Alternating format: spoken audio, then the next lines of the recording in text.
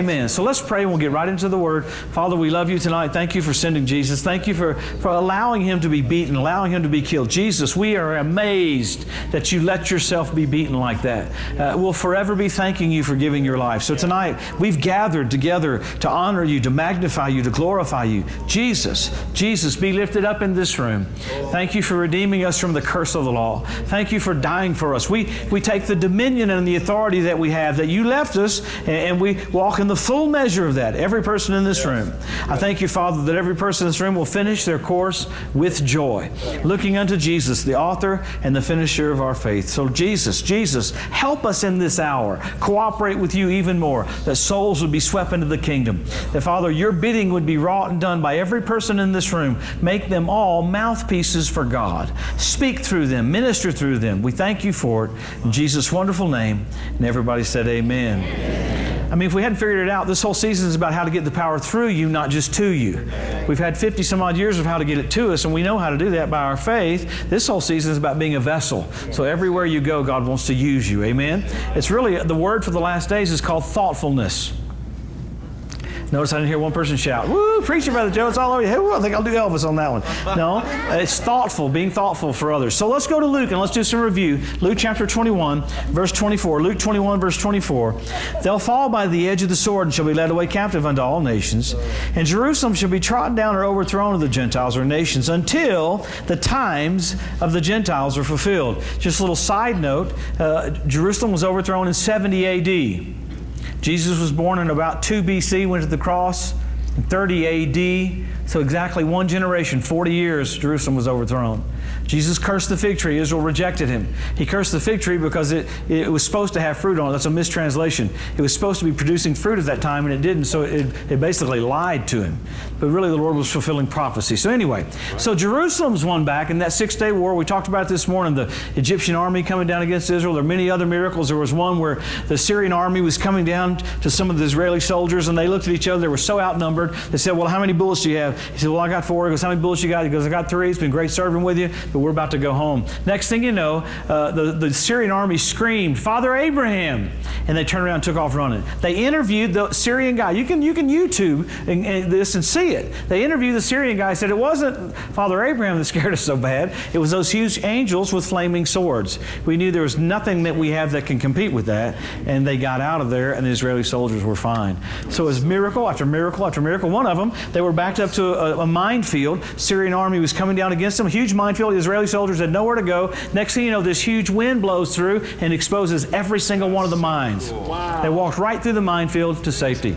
So, I mean, it's just Old Testament type divine intervention over and over and over again. Why? It was time for Jerusalem to be won back. So that happened in our lifetime. Every sign we talked about this morning, people go, "Well, those have all happened before." No, they've never happened before. You're the only generation that has seen these signs. So we're very specialized, very unusual. Just like in a race, if you've got the 3 relays and you're the last runner in the relay race, could you imagine running up to catch the baton, and all of a sudden, just as they're about to hand the baton to you, kind of stop and going, I don't know if I really should give it my all, or I think I'll chill for a little bit. The other runners would be screaming at you like, "Come on, grab the baton and run." Right. So we've all come to the kingdom for such a time as this. Come on. Amen. We have. We've come to the kingdom for such a time as this, man. God set your life up. If you're wondering, why in the world am I in this wild church? There's a reason why you're in this wild church. He wants to do wild things. There's not one thing average the Lord wants to do.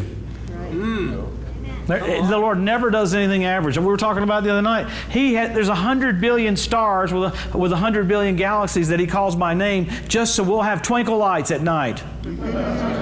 So that's the way He has twinkle lights for us, as galaxies. So He just doesn't think like we think. You know what I'm saying? We're talking about birds. There's so many birds, you got to go to college for years to study birds. I mean, if we were going to make birds, there's a blue one, a yellow one, a red one. That's it. We're done. The Lord makes so many birds that He just thinks different than we do. So He wants to do some radical things. We got to really stretch and expand our thinking and harvest bigger. It wouldn't surprise me that Pastor John has a bat pole one day, comes flying down the bat pole, has a helicopter pad, swings in around the bat pole, and has a speaker and starts preaching while he's swinging down the bat pole. Nothing would surprise me, amen?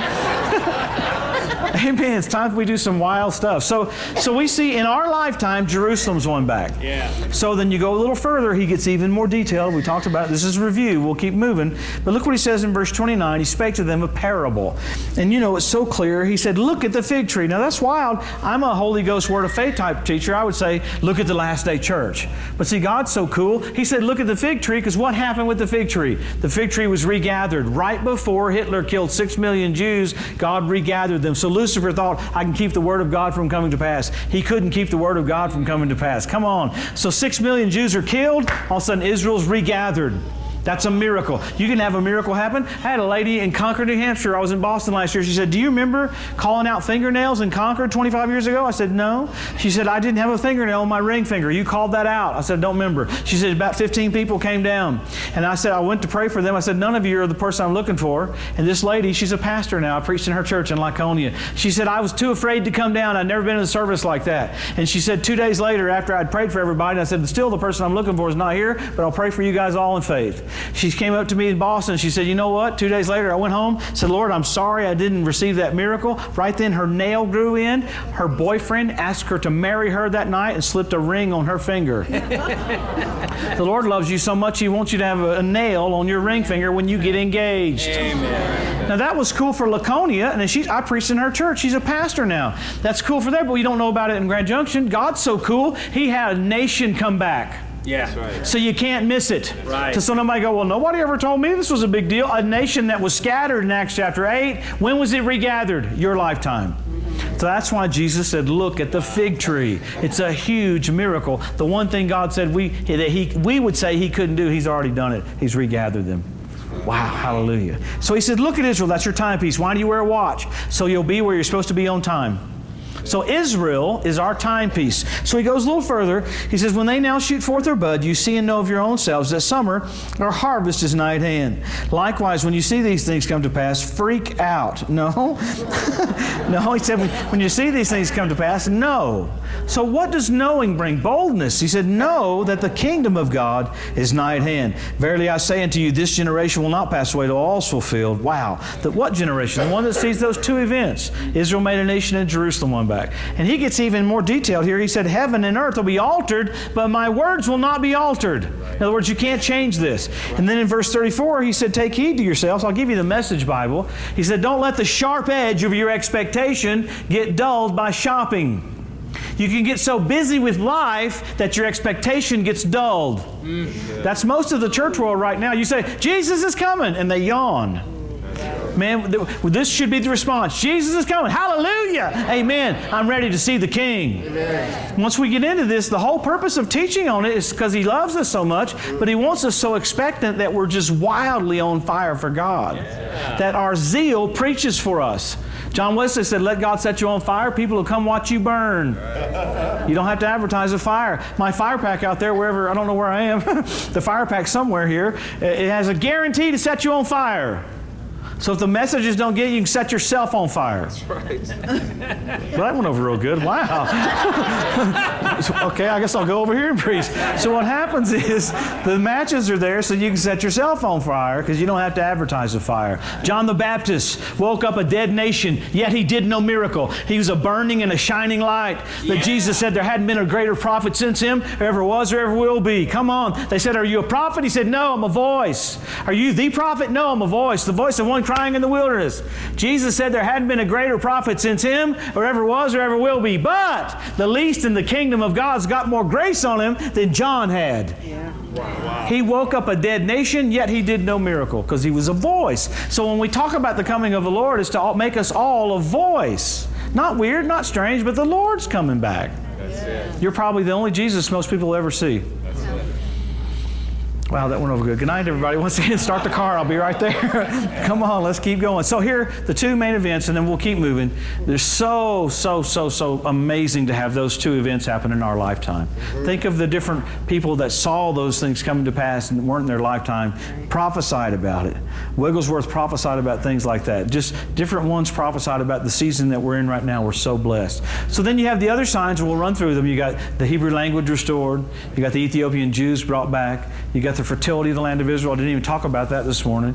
Israel's so fertile, it produces 90% of the fruit for all of Europe. Wow. What if you ate an apple this morning, it's made in New Jersey, ate a pear, made in New Jersey, ate a banana, made in New Jersey. You go, man, what's up with New Jersey? Israel's the size of New Jersey and produces 90% of the fruit for all of Europe. Wow.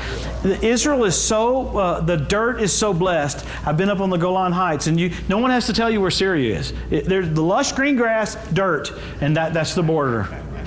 Nothing grows in Syria. And the grass is so beautiful. I told my buddy, I said, what do you guys do? Do you use Scott Super Turf Builder? Do you fertilize it? He goes, we don't do anything to it. To get my grass to look like their grass, I got to fertilize it 4 times a year, and I got to water it like crazy. I even called Scott Super Turf Builder and said, what did you do to your fertilizer? Because it's not as strong anymore. And the lady on the phone said, you're right. We have detuned it because it's too toxic because it made the grass too dark. I said, that's what I want.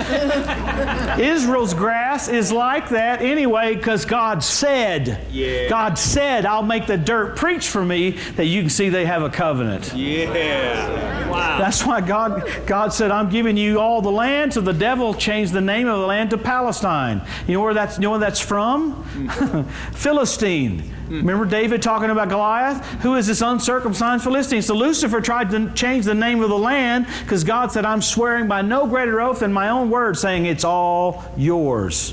Yeah. Hallelujah. Amen. Yeah. So you see the fertility of the land of Israel. Israel has more trees now than any nation on the earth. They learned how to put this thing underneath the trees, and the dew is collected there. So that's the fertility of the land of Israel. Man, we got to keep moving. Help me, Jesus.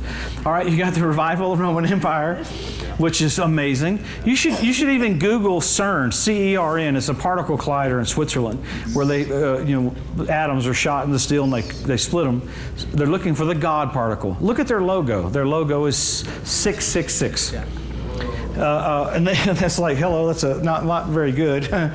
But see, you have all these tangible physical signs. You also had the Catholic Church had Bishop Malachi, but they called him Malachi, from the year 1129 AD. He had a vision of every pope of what their coat of arms were. He saw 112. Now listen, the coat of arms is very detailed. Usually popes were a marine pope, or they were a worshiping pope, or they were a teacher pope. So their coat of arms was not just one word, it was like a paragraph. This bishop had a vision and saw every pope that was going to be on the earth all the way up to the second coming, 112. He got them right, 112 out of 112. Guess what the pope is that we have right now? The 112th pope. Got each one of their coat of arms. Wow. Why? Because see, God's trying to get the message out. Jesus is about to come back. So you got it in the Catholic Church, you got it in the Methodist Church, you got it all over. Jesus is coming back. Yep. So you have all these tangible physical signs. Well, there's so many more. You got men be lovers themselves. We have selfie sticks. Talked about that. We talk about the fish start showing up in the Dead Sea. That's pretty amazing. That Ezekiel prophesied that, and it showed up this year. And then you had foxes on the Temple Mount 2 weeks ago. I saw the picture in the Jerusalem Post. Lamentations 5 verse 18 talks about when the Temple Mount is so desolate that foxes will show up. The rabbi said we have to rebuild the temple right now. So you've got all these different groups in position. 172 different species of predatory birds. So you got birds in place, Russia in place, Iranian troops in place, 7 kilometers from the border of Israel. Wow. Wow. All these players, I mean, they used to, the pieces of the puzzle were there, but now they turned over. Now the pieces of the puzzle didn't just turn over, they're all moved right into place. You've got Russia trying to do everything it can to start a world war. They turn their transponders off on their planes. They're buzzing our ships. All these just bizarre things that you didn't see 20 years ago, you're seeing all of it right now, because the Lord's about to come back. So that means to you and I, it's time for harvest. It's time to rock. It's time to do whatever we need to do to get the message out. So we're privileged to watch verses come to pass. Our response is, I'm in. I'm all in. I don't fit church into my life. It is my life. So I'm preaching to the choir tonight. I know because you're here on Sunday night, but He just loves you. He wants you blessed to know how close it is to see Him face to face. Amen. You know, I talk about the wedding deal, but it's a great analogy. You don't want your bride walking toward you, oh my God, I'm about to get married. No, you'd kind of want her to go, man, this is the greatest day of our lives. So there's something wonderful getting ready to happen to us, and that's the rapture of the church. So you have all the tangible physical signs, and then you go to signals. You had the blood red moons on Passover and Tabernacles. That's just radical. You had Mercury do a flyby of the sun. The planets formed a sickle. The moon formed a sickle. Orion changed his instrument to hammer. You had hammer and sickle on the same day. That's Russia's symbol. See, God's trying to show them you're getting ready to go through the threshing floor. That's what that 7-year period is called, a time of Jacob's trouble, not the church's trouble. So all the verses we're talking about, they're great for us in the church, but really they're to get Israel ready for that 7-year period that God's going to deal with them to accept Jesus as their Messiah. There'll be pressure put on them just like Moses and Pharaoh. Why would God do that? People sometimes won't make a decision until they have to.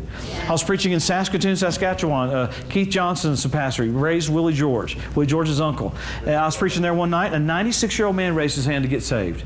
And I'm like, wow. He'd never been to church ever. His wife had been praying for him. His son was like 76 years old, sitting right there. Led him to the Lord. Next day I went to the airport. Pastor Keith called me and said, you know that 96-year-old man, last night he went home to be with the Lord. Wow.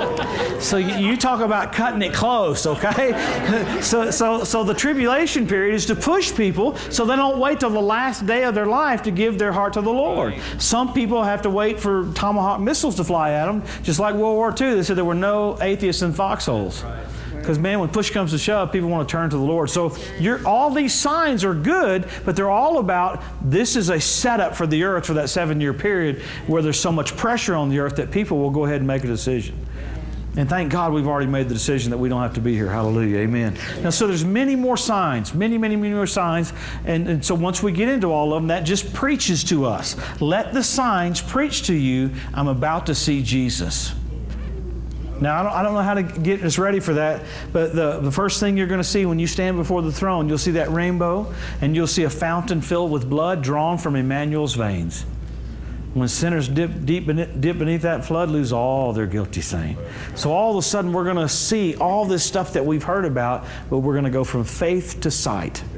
So what a great adventure for us. Now, the rapture of the church is not an ending, it's a beginning. I hear people go, well, I don't want the Lord to come back because I got so much in my heart. It's because you're going to live forever. Yeah. Right.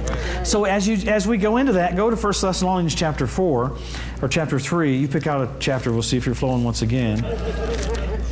But I was preaching, here's the Newtown, Connecticut. I knew there was some reason I had that in my brain. I was preaching in Newtown, Connecticut, and I was going Sunday through Wednesday back then. This is about 25 years ago. And I knew what to do Sunday, Monday, Tuesday. Came to Wednesday, I didn't know what to do. So I had the sensation, just an unction to pin the suit on the pastor. So we pinned the suit on the pastor. He came down, we put $50 bills, $20 bills, $100 bills, bought him a suit. It was so cool. And then the youth pastor walked down and said, Joe, I have a check for your daughter. My daughter was doing mission stuff at the time. So my daughter wasn't even there. Got a check for some money there. Next thing you know, someone stood up and said, hey, I got a brand new Toyota Camry for the youth pastor. All of a sudden, people started giving in that service. I mean, it's the coolest service I've ever been in. People started giving stuff away, cars, refrigerators. So I thought, I want to get involved. So I had a Fender Stratocaster at the time, and I saw this young man way in the back. I said, hey, young man back there. I said, I have a Fender Strat. I'm supposed to give it to you. He started screaming. He told his mother, I want a Fender Strat. She said, he better believe God for it. Amen. Well, the reaper overtook the sower in that meeting. That's good. Because he didn't sow anything. He got him a Fender Stratocaster. So I went to a cheaper store. I went to the guitar store, the Guitar Center, to buy me a cheaper guitar since I've given my Strat away. As I'm walking in, the Lord said, why don't you learn how to play every instrument? You're going to live forever. Yes. So see, we just think right now. But you're writing your resume for what you'll be doing during the millennium. So let's go on further past the signs, because we're so close to His return. Yet all the signals, you have all the stuff happening that Jesus is about to come, the blood red moons, all that stuff, the Bethlehem star. Did anybody Google the 2-minute bonus feature on the Bethlehem star and see the ram have a heart go black? Man, it's just absolutely amazing. So we're privileged. Very privileged. So let's pick up with the next event. We've got some events that are going to happen, and we're going to get into a lot of them really quick. So everybody say caffeine. Praise the Lord. Amen. All right, go to 1 Thessalonians chapter 4. And these are verses I know that you know, but we're going to get somewhere. We're going to rehearse them a little bit. 1 Thessalonians chapter 4, verse 13. But I would not have you to be ignorant, brethren, concerning them which are asleep, that you sorrow not, even as others which have no hope. So he's writing this to them. You got to remember, Paul, writing to the church at Thessalonica, he was with them for 2 weeks. What did he preach about? Rapture, second coming, and Antichrist. Why do you know that? In 2 Thessalonians, he said, don't you remember I told you these things while I was with you?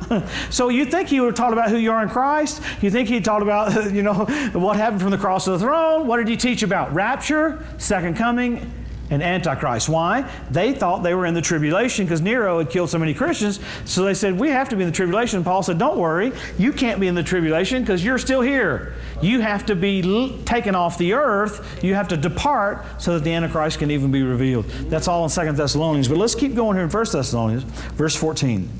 That we believe, if we believe that Jesus died and rose again, even so them also which sleep in Jesus will God bring with him. For this we say unto you by the word of the Lord, that we which are alive and remain unto the coming of the Lord shall not prevent them which are asleep. For the Lord himself shall descend from heaven with a shout, with the voice of the archangel, the trump of God. The dead in Christ shall rise first. Then we which are alive and remain shall be caught up together with them in the clouds to meet the Lord in the air, and so shall we ever be with the Lord. Wherefore scare one another with these words. No, you've heard end times so much. It's to comfort us. The word comfort there is the word exhort. It means to call nearer to God. So I love that Pastor John and Pastor Carl, I love to preach on the coming of the Lord because this is healthy for us. It's healthy to hear about. There's a time coming when all of a sudden He's able to subdue even all things unto Himself, and there's going to be a shout with the voice of the archangel, and the stain of Adam is going to be taken off of us. Oh, come on. My weight is perfect. I'm just not the right height. Come on. If I was 6'4", everything would be great. But all of a sudden, we're going to get a brand new body, and it's a brand new body that we'll talk about here in a minute, but you talk about awesome. Never get tired again. Right. Never gain weight again. Come on. And it's going to be a very wonderful body. People think they're going to miss out on something. Things are enhanced, not diminished. Right. That's right. Things are better, not worse. Right. So this is the event. You've heard a lot about it, the rapture of the church. I hear so many people teaching these days that all the weird stuff about the rapture. Let's go through some of those sacred cows and get into it. But the wonderful thing is Enoch was raptured. Enoch handed off to Noah. Yes. Elijah handed off to Elisha. Jesus handed off to the church. The church is going to hand off to 144,000 Jewish evangelists. So we're going to get caught up. We're going to be raptured. Jesus was raptured. The two witnesses will be raptured. There's raptures in the tribulation. So it's a doctrine where God takes people from here and takes them up there. That's right. And the greatest way to look at it is like Sodom and Gomorrah. Remember when the angel came down to Lot? He said, I can't do anything here until I get you out. God doesn't judge the righteous with the wicked. So the whole tribulation period, he said, if you keep reading in Thessalonians, He's not appointed unto us for wrath, but to attain salvation. So as we get into this, I'm going to show you some things when we're done that you can't be here. But what a bizarre event that we're going to leave and go up to meet Jesus in the air. Now, it's different than the second coming. The second coming, we come back with Jesus, and He physically comes down and puts His foot on the Mount of Olives, and we ride with Him on white horses. I mean, how cool is that? I've flown, on airplanes. Used to race motocross. I've flown on a motocross bike, but I ain't never flown on a horse. I've ridden horses. I've gotten bucked off some horses. We had this one horse that was an Appaloosa that I think was demon-possessed. You had to climb up a tree and get on the tree to get on that horse, and then you were immediately off the horse. But it will be cool to fly on horse. Lean left trigger. I don't know what kind of class we're going to go to during that 7-year period. We'll go to the reward seat of Christ. We'll talk about that maybe here in a minute. We'll go to the judgment. It's called the judgment seat of Christ, but that's a mistranslation. It's the word bema. It means reward seat. We'll go to that and then go to the marriage supper of the Lamb. Jesus will be revealed to us as the King. And then, man, we're going to get in line and come right back at the second coming. How cool is that going to be? Great things ahead. We're living when the most radical stuff's all happening. So let's talk about this rapture. What's the purpose? I want to run through all this, so we've got a lot to cover. What's the purpose of the rapture? You getting a brand new body. The stain of Adam taken off of you. Remember in the Old Testament, you have cherubim and seraphim mentioned over and over again, mentioned also in the book of Revelation. But remember, the seraphim have 2 wings that cover their face, 2 wings that cover their feet, and 2 wings that they fly with. They're created to be at the throne of God. They go in circles. Holy, holy, holy Lord God Almighty, which was and is to come. The whole earth is full of your glory, of His glory. That's their job, yet they still have to shield themselves from His glory because of the radiance of God. God's going to get us a brand new body. We can walk in and talk to Dad, and our rods and our cones will be okay. Come on. We can actually see after going and seeing Daddy. So we're going to get this new body that's retrofitted and glorified. How cool is that going to be? Okay, let's talk about it for a minute. How do we know what it's going to be like? You always go to Scripture. So think about when Jesus was raised from the dead. Remember He was on the road to Emmaus? I love how cool the Lord is. They didn't know who He was. Their eyes were beholden to who He was. So He's walking with them. First thing He said to them, how come you guys are so sad? Right. And they said, well, they crucified our Lord if he lived around here. And the Bible says he would have kept right on walking, but they constrained him to stay for dinner. And as he sat down for dinner, he took them through the Word. Jesus physically in their midst. I would have gone, losers! I told you I was going to be raised from the dead, but that was not, the Lord's a lot sweeter than I am. I'd have gone, you bunch of losers. I told you I'd be raised. You should have been out by the coffin. 3, 2, 1, here he comes. But they weren't. They were in hiding. Okay? So he takes them through the Word. He shows them the Messiah, shows them Christ in the Old Testament, takes them all through the Word. Isn't that the coolest? Then all of a sudden he broke bread and then disappeared. They said, did not our hearts burn within us the words that he spoke to us? His words are spirit and they are life.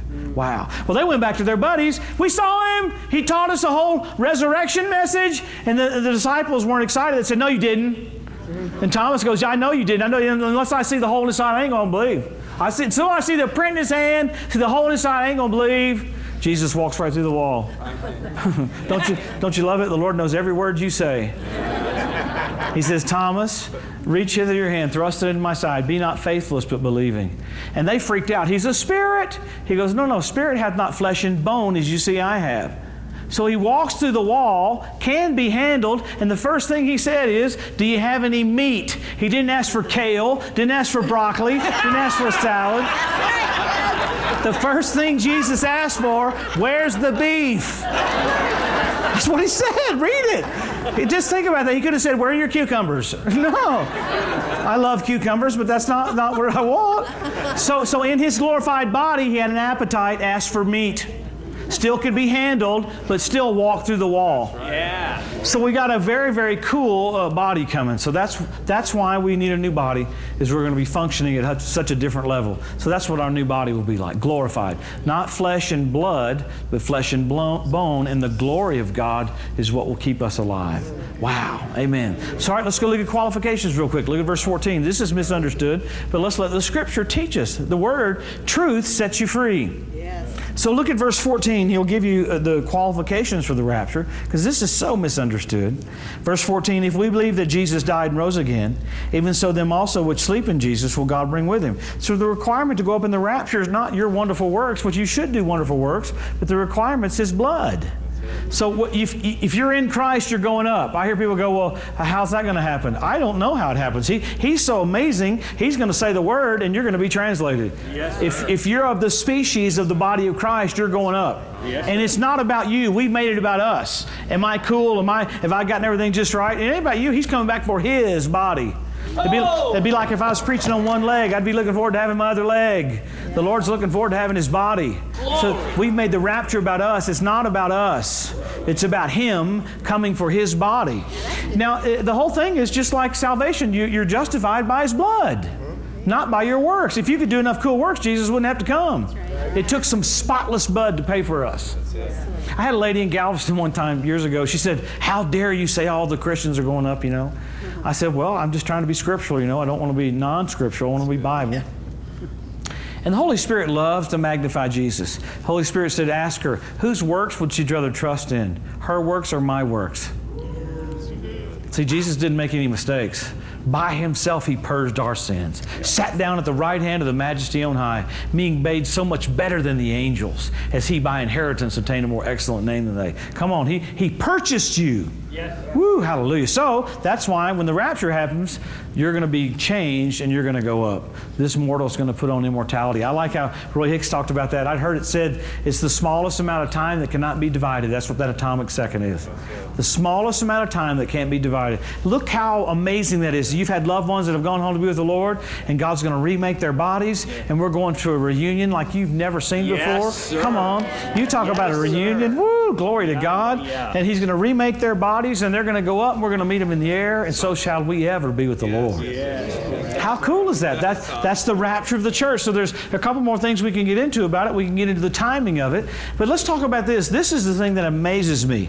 The rapture is a mystery. So just like the church age was a mystery, you can't really find it in the Gospels because he's fulfilling the law. But he gives us one little quiet little sliver about the rapture. So let's run through that for a minute, because it really will tell us about knowing how close we are to the coming of the Lord. It's so cool. We'll get into it for a moment. Remember John 14. Jesus said, "In my Father's house are many mansions." If it were so, I would have told you. If it were not, I would have told you. Said, I go to prepare a place for you, that where you are, there you may be also. And if I go to prepare a place for you, I'll come again and receive you unto myself. All right, that was a Jewish wedding proposal.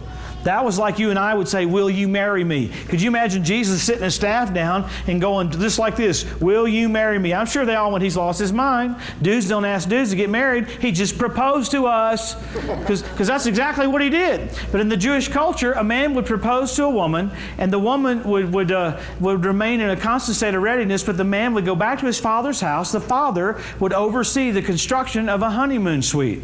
Okay, now watch this. This is so cool. I asked woman after woman after woman in Israel. I said, would you know how close it was for him to come back and get you to go to your honeymoon suite? She goes, well, of course we'd know.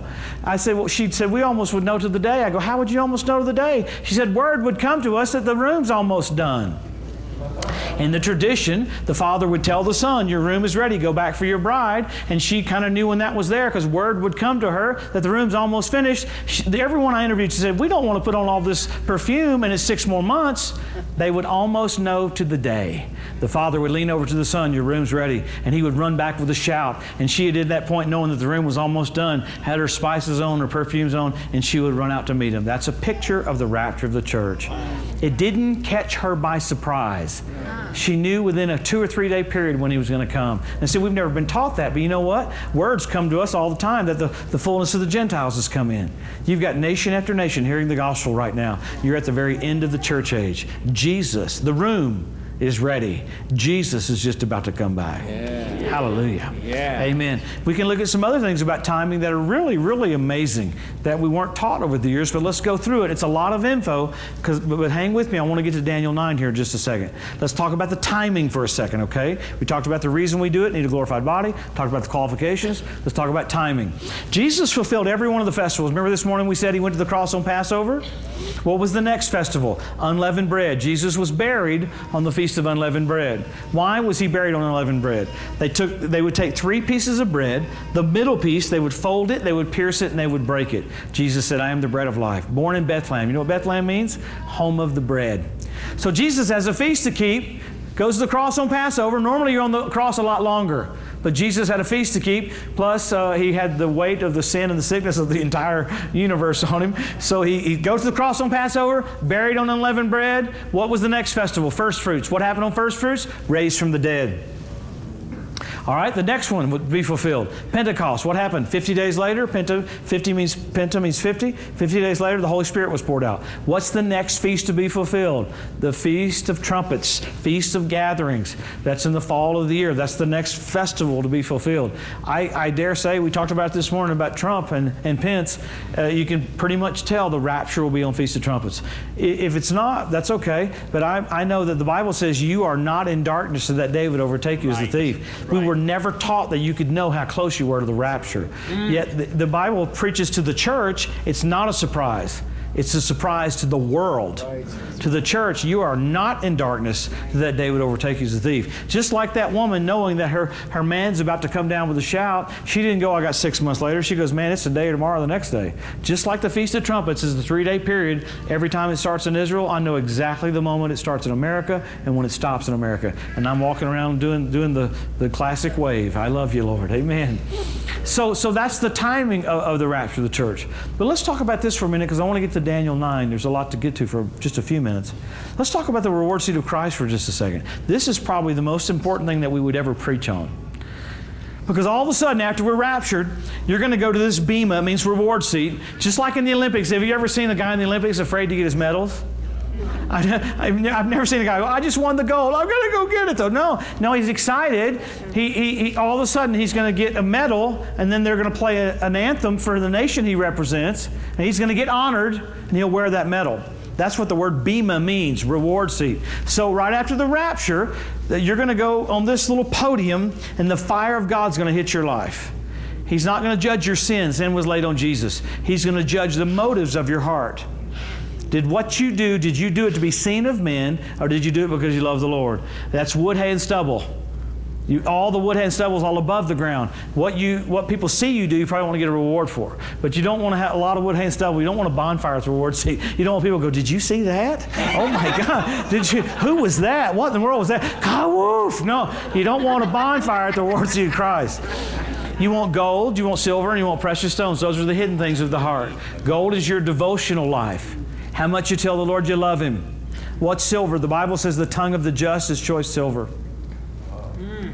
Your prayer life, the stones, the priest would go into the presence of God with those stones on his chest. He would bear for the nation what was on his heart for them. It's the unselfish things that you do you'll get a reward for. The wonderful thing is, if you did something to be seen, it's going to be burned up right there. But everything that you've done for the Lord with the proper motive, all of a sudden He's going to honor you and reward you. He's looking forward to blessing you. He said, I'm coming back and my reward is with me. Okay? And the cool thing about this is all the rewards you get, you're going to adorn yourself with those rewards. Your gold and your silver you will wear. Your robe will be indicative to how faithful you were. There'll be contrasting stitches in your robe showing that you went to church on Sunday nights and Wednesday nights. There'll be different parts of your robe. Come on now, there'll be different people look at you and go, wow, you went to church on Wednesday nights. Come on. Everything about your robe is going to preach to everybody you see. Just like in the military, you see a general get on an airplane. He's got 4 stars right here. He's got badges right here. They call it fruit. They go, check out my fruit. You can tell if he was shot. You can tell what ship he was on. You can tell how long he served. You're going to wear robes that are indicative to how faithful you were here. And my friend, people are going to look at you and go, wow, you did the will of God. That's it. Now, you won't be jealous. You won't go, rats, I wish I had a robe like that. But you'll be so blessed that what you've done for Him during this time, there'll be a reminder of it. You'll wear your faithfulness. Okay. You want to make sure during the millennium you're not wearing a Speedo bathing suit. Not good. You look at people, aha, did nothing during the church age. Now, my dad got saved on his deathbed, mocked God his whole life, cursed God his whole life, has a stroke, and gets born again right there on his deathbed. And thank God he got saved. But I'm telling you what, man, he's going to be borrowing robes from friends. I'm serious, man. He'll have nothing. He'll be walking around going, man, let me have something. Come on. So I'm saying that as your life is going to preach for you. The day shall declare it, because it shall be revealed by fire. The fire will try a man's work of what sort it is or how valuable it is. So thank God your life's going to be analyzed. The things that you did that were bad are going to be burned up. So you don't want a lot of wood, hay, and stubble. You want some gold, silver, and precious stones. I'd hate for the angels to go back up. That's not what you want to hear. Step back. Wow, this is not good. People are going like this. This is not going to be good. No, we want a lot of gold, silver, and precious stones. So that's the most important thing that we can talk about. It's because that's your next event after we're caught up as you go to that reward seat. So with that, let's go a little further. Let's go over to Daniel. Let's look at this for a minute. There's so much you can get into, but Daniel will bless you. And then I got to shut up. Daniel. Daniel chapter 9. This is really amazing here in Daniel. These are some of the most precise, amazing verses in the Bible. So let's kind of breathe a minute for a second, because I know there's a lot of info. But if you can get this Daniel 9 part, everything starts fitting together and makes sense. Because you'll watch how flawless God has this. So look at Daniel 9, verse 1, and cut me some slack for just a minute, because we'll slow down a little bit. Daniel 9, verse 1. In the first year of Darius, which was the son over whatever that is, which was, there's no way you can pronounce that, which was made the seed over the Medes, which was made king over the realm of the Chaldeans. In the first year of his reign, I, Daniel, understood by books the number of years whereof the word of the Lord came to Jeremiah the prophet, that he would accomplish 70 years in the desolation of Jerusalem. Wow. I set my face unto the Lord God to seek by prayer and supplication with fasting and sackcloth and ashes. So Daniel's smart enough here to go, hey, we got in captivity for how long? 70 years. He's trying to find out why they got put in jail for 70 years. God had told them to let the land rest every 7 years. Okay? And they started planting in that 7th year. Guess how long they started doing that? They did it for 490 years. So they owed the land back 70 years. So God let them go into captivity for 70 years to pay the land back. Look how flawless He is. Wow. With that in mind, how long did they miss it? 490 years. Remember Peter asked Jesus, how many times did I forgive somebody? 70 times 7, 490 times. So that's kind of the length here. So now watch Gabriel tell them some stuff that's absolutely amazing. Gabriel's going to tell Daniel some timing here that are the most precise words in the Bible. Look at Daniel 10 there, Daniel 9, verse 23. Daniel 9, verse 23. At the beginning of thy supplication, the commandment came forth. I am come to show you you're greatly beloved. Therefore, understand the matter and consider the vision. You guys missed it for 490 years? Here we go. 70 segments of 7 or 70 weeks. That's just another way of saying 490 years. You missed it for 490? God's giving you guys another 490. What's it for?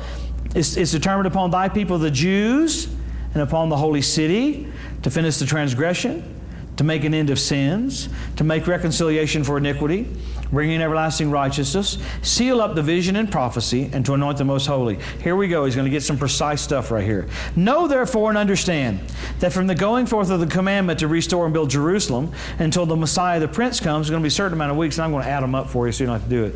So he says there's going to be a commandment to restore and build Jerusalem.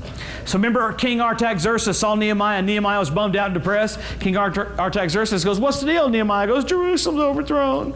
So he goes, no problem. We're going to make a commandment to restore and build Jerusalem. So he goes, Gabriel said when that commandment goes forth until Jesus comes, there's going to be a certain amount of years. God gave them 490. Guess when Jesus came? 483. Okay? Remember Jesus, they said, are you the Messiah? He said, go tell them what you see and what you hear. John the Baptist had his buddies, go ask Jesus, is he the one? They're about to cut my head off. It doesn't look good. So, he never really would come out and say it. But there came a time where he rode on that donkey right into Jerusalem. They laid the branches down. Hosanna, Hosanna, blessed is he who comes in the name of the Lord. I said, oh man, don't let them say that. You're admitting you're the Messiah. He said, if they didn't do it, the rocks would cry out. Because it was exactly 483 years from when that commandment came forth. Okay, God gave them 490. Jesus came after 483. He owes them 7 years of old covenant time. That's the 7-year tribulation. Wow. Takes the church off the earth and goes back to old covenant time. So he can do some things like old covenant. Like Russia comes down on Israel and God intervenes. In this dispensation, God didn't intervene. Hitler killed 6 million Jews and prospered. Germany killed 6 million Jews and prospered, because in this dispensation, God's not judging anybody. And people like to say he is, but he's not. If he was, man, think about it. Amsterdam would be vaporized. Las Vegas would be vaporized. People said Katrina was judgment. No, it's not. The people still living there. When God goes to judging, you can't find people. Right. So we want to make, that's why this dispensation of grace is so amazing, that God's looking at you through corrective lenses. Stained in the blood of Jesus. Amen. They're corrective. He sees you complete in Him. He's already presented you holy, unblameable, and unreprovable in His sight. Golly, it couldn't get any cooler. He's already presented you at the throne of God, holy, unblameable, and unreprovable in His sight. That's why when the devil tries to mess with you, you go, no, it is written. And you use your authority and you speak the word. And man, you talk about making the devil get nervous. Wow. Yeah. Wow. You remember when Jesus came on the scene? Did you hear the demons when He came on the scene? Instant submission. They didn't go, well, hey, we're going to deal with you. They said, oh my God, have you come to mess with us before the time? Instant submission. That's how Lucifer thinks about you, because you got somebody's mark on you. You got the King of Kings and the Lord of Lords marked on you. And my friend, He's about to come back for that church. And before He comes back for us, He wants us demonstrating the kindness and the mercy of the Lord. Yeah. So notice how the tribulation period, that 7-year period, is not for us. We try to make it about us. It's about God handing off to the Jews. And if you keep reading, He gives you the exact year when the Antichrist is going to midway through the trib go in and say, I'm God. You talk about an uh-oh moment, because the Jews are going to think that the Antichrist is the Messiah. Kind of a bummer that all of a sudden midway through the trib He goes, I'm God. And they're like, that's the abomination of desolation spoken of by Daniel. Jesus even quotes it and says, when that happens, it's going to be an uh-oh moment for everybody. And then all hell breaks loose. The Jews go over to Petra for safety. And in our lifetime, 2 years ago, the Jews got stopped buying so much land in Petra. I said that this morning. So I mean, you just got event after event after event after event after event that points to us about to be raptured. And then you have our president's name, Trump, vice president's name, Pence, Trump, Pence. Our president and vice president's name mean the rapture of the church. I mean, it's crazy. I mean, that is absolutely bonkers. But you had everybody's name that meant things. We talked about Kenneth Hagin's name. We talked about Allenby. Different people that blew a trumpet in the middle of Jerusalem during the Six-Day War. Their names were blowing a trumpet.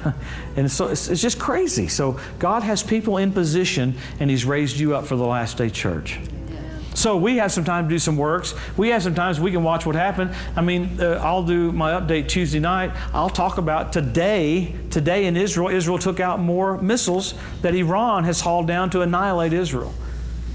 5 years ago, that wasn't happening. Now, this is another sign that's happened. You had Jordan and Saudi Arabia choose sides with Israel. Yeah. Now that's kind of crazy. Last year, Saudi Arabia let Israel refuel their planes over their land. Saudi Arabia always wanted to annihilate Israel. See, they're choosing sides with Israel because Iran is so crazy. Right. Loco, cuckoo. So you're seeing, and then why is that a big deal? In the Ezekiel 38 war that's prophesied in Ezekiel, he doesn't mention Saudi Arabia and doesn't mention Jordan going after Israel. Those two are left out because they're not going to attack Israel. So last year that set up. So you have event after event after event setting up things that point to the coming of the Lord. So this is the technicality we do as believers. As we see that day approaching, Jesus told us to lift our heads up. So He doesn't want you downtrodden, He wants you happy. He wants you hopeful. He wants you expectant. 5 things about the coming of the Lord, and none of them are bad news. He said, don't be deceived. Don't be troubled. I want you happy. I want you hopeful. And I want you comforted. That's 5 things the Bible talks about the coming of the Lord, and they're all good news. Yes, they are. So if you hear people talk about the rapture, people try to use verses out of context to put things that are illegal in the church, and Jesus purified you and glorified you. When all of a sudden that voice from heaven comes, we're going to be altered, and we're going to rocket up into the heavens to meet Jesus in the air. And we know what happens after that. We have the millennial reign of Christ. I love that Pastor John's preached on that, because that's probably a whole nother 2 or 3 messages, but the millennial reign is such a fun time. It's just going to be a really, really fulfilling time for you and I as believers. It'll be 1,000 years off, but you have great things ahead. You know how some people, there's a depression in people because they're not hopeful. They don't have anything to look forward to. You've got so many cool things to look forward to. Amen. It's going to be fun, and Daddy won't take the T-bird away. Amen. All right, let me give you one more thing here, then we'll dismiss, because I've preached a long time. Dear Lord. I was preaching in this meeting years ago, not too far from here. It was 1992. I was with Mark Brzee. I was doing the morning meetings. He was doing the night meetings. And it was a ministers' meeting. The ministers were coming for a luncheon. And I was walking into the luncheon. I smelled the barbecue. I said, man, that barbecue smells good. And I had a vision as I walked in. I saw a pastor, a friend of mine. He was water skiing in a boat. Remember how Elisha talked about, "Went not my heart with you"? It's like I'm in the back of the boat watching this guy ski. And God wants you to ski. He wants you to have a great time skiing. He wants you to be the best skier on the planet. So I'm watching him ski, and then all of a sudden I heard Mark Brzee teach on Hebrews, laying aside weights and sins that would so easily beset us. So no big deal. I thought, man, that's wild. God's just probably trying to talk to us and get us ready. No big deal. Came into the meeting and Mark taught on that. Hebrews 13 or 12, laying aside weight. I'm like, oh my God, I heard him preach on this before he preached on it. That was a word of wisdom. And so then I had this word of knowledge about this pastor water skiing. I grew up on the lake, so I knew he was cutting real good going around a slalom course. So I thought, I'm not going to say anything unless the Lord makes me. Then the pastor said, hey, Joe, you got to say something. I was like, okay. And I just got up and said, we've all got things in our lives we need to get out of our, not put ahead of our call or whatever. And I looked over at that guy to see if he was going along with it, and he was. No big deal. We all got real reverent. I said, let's wait on God for a minute and let the Lord talk to us. He'll remind you the last things He's told you to do. I know exactly what the Lord said to me when I bowed my head. He said, don't apologize for your message. Be bold. Well, after that was done, we all kind of hung out for a minute like that to regroup and all that. I walked right over to him and said, hey, man, have you been water skiing lately? He goes, no, I've been too busy. I thought, well, I could miss it. I could miss it by a mile. Next thing you know, we finish up talking, and then we get out in the van. I said, hey, Mark, I heard what you preached before you preached. Nah, because he's a buddy of mine, So I said, I heard you preach what you preached before you preached it. And I had a vision of this pastor in the skiing, and I'm sitting in the boat. And Mark grabbed his mustache. Oh, God, oh, God. He said, I went up to that pastor and asked him to come tonight. And he said, I'm going into Denver, actually, to buy a new water ski. And a guy on his staff said, didn't you hear what the Lord was trying to say to us? Maybe you should lay aside some of that. He goes, oh, man, Jesus would have to appear to me before I do that. So see, he just missed it. God wants him to ski better than everybody. If you play golf, He wants you to play the golf better than everybody. If you like to ski, be the best. But don't put it ahead of your call. 50 years ago, I don't think the Lord would have bothered him. But notice the Lord first tried with gifts of the Spirit. Tried with the Word taught right out of Hebrews, then gifts of the Spirit, then with someone on the guy's staff, trying to alert him. Things are crucial now.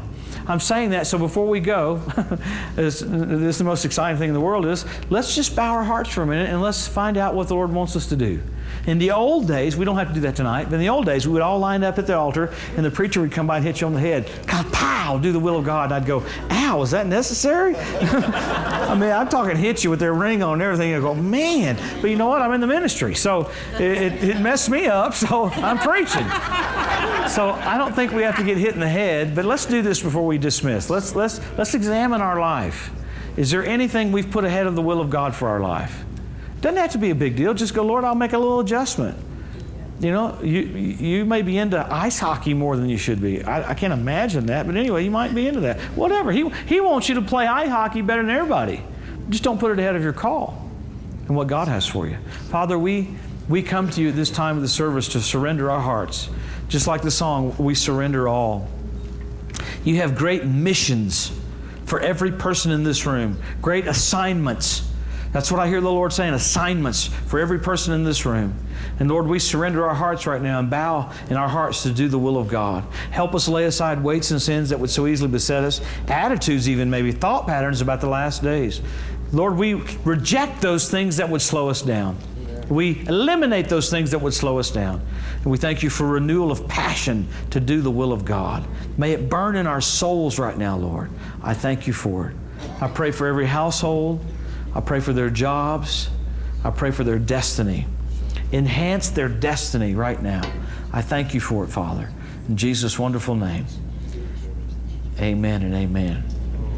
There's something about a little, sometimes we might wait for, 20 minutes, 30 minutes, or an hour, or whatever. There's something about just making that willing attitude. Because you're all here on Sunday night. You're telling the Lord you love Him. But all of a sudden, something He can say to you, a reminder of what your destiny is. Because He has something for every person in this room. Right. There's no exempt person. It's not my left leg saying, I'm not working tonight. No, we're all in. Yeah. Thank you, Jesus. Thank you, Jesus. Amen, amen, amen. He's so good. His mercy endures forever. Let's thank Him for a minute and then we'll go. Lord, we magnify you. We bless you. We glorify you. Thank you for your goodness and your kindness. Lord, we see these events so soon to take place, and we're so blessed that you died for us. So we worship you, we glorify you, we honor you. We lift up your holy name, magnify your holy name, glorify your holy name. Jesus, thank you for dying for us. Thank you for dying for us. We give you glory, we give you honor, and give you praise. Bless your holy name. We bless you, Jesus. We bless you. Hey, you know what? I had a couple words of knowledge come to me, and just because I preached so long, I'm just going to call them out, and you just take it in your seat. Someone's elbow, you got some kind of damage in your elbow. Don't see if you're healed, see that you are healed. Amen. This other one, it's almost like you got damage inside your ear, like an inner ear trouble. Don't know what that is, but just take it, you're healed. The Lord loves you. This other one, I know this may be common, but the lining in your stomach, you got some kind of damage in the lining in your stomach. Just take it, you're healed. Now, I could tell you weird words of knowledge all night, but I won't do that. I'll just call them out for a minute. I mean, bizarre. Scott Webb's church, I saw a woman fly fishing, catch the hook in her eye. Saw a man get run over by a car. So I saw a man working out in the pulpwood. A tree broke. This cable broke as this tree was swinging around, hit him in the back of the head. Saw a woman go through the front windshield of her car. Called him out. Every single one of them was right there. So he doesn't just heal disease. He heals damage. Amen. I say that because there's somebody here you got whiplash. It may not have been in a car wreck. You may have been skiing or something. So, man, that's the presence of God right there. Man, oh man, oh man. Let Him heal your neck. Lord, teaching on end times, heal their neck. Thank you for restoring them. Thank you for restoring them in Jesus' name. Amen, amen, amen. Praise God. Praise God. Amen. Hallelujah. Thank you for coming tonight. You ready for the rapture? Yes. Ready for the will of God? Yes. Ready for the reward seat of Christ? Amen. How cool. It's going to be fun. We'll look down at everybody on that reward seat and go, aha, check out all that gold and silver and precious stones. Woo, hallelujah. I believe you'll look at your little tassels on your sleeves. You'll look at your little stitching, contrasting stitching. of what we did for Him. Let's thank Him one more time. I just don't want to miss a miracle, and we'll go. Lord, I'm not trying to keep the service long. I just want to make sure I don't miss something. Lord, we love You. We magnify You. We bless You. We honor You, Jesus. Your goodness and Your mercy endures forever. We thank You for Your kindness and Your goodness, Lord. We bless Your holy name. We bless Your holy name. Be honored, be magnified. Hallowed be Your name, Lord. We give You glory, we give You honor, and we give You praise. Hallelujah. Amen and amen.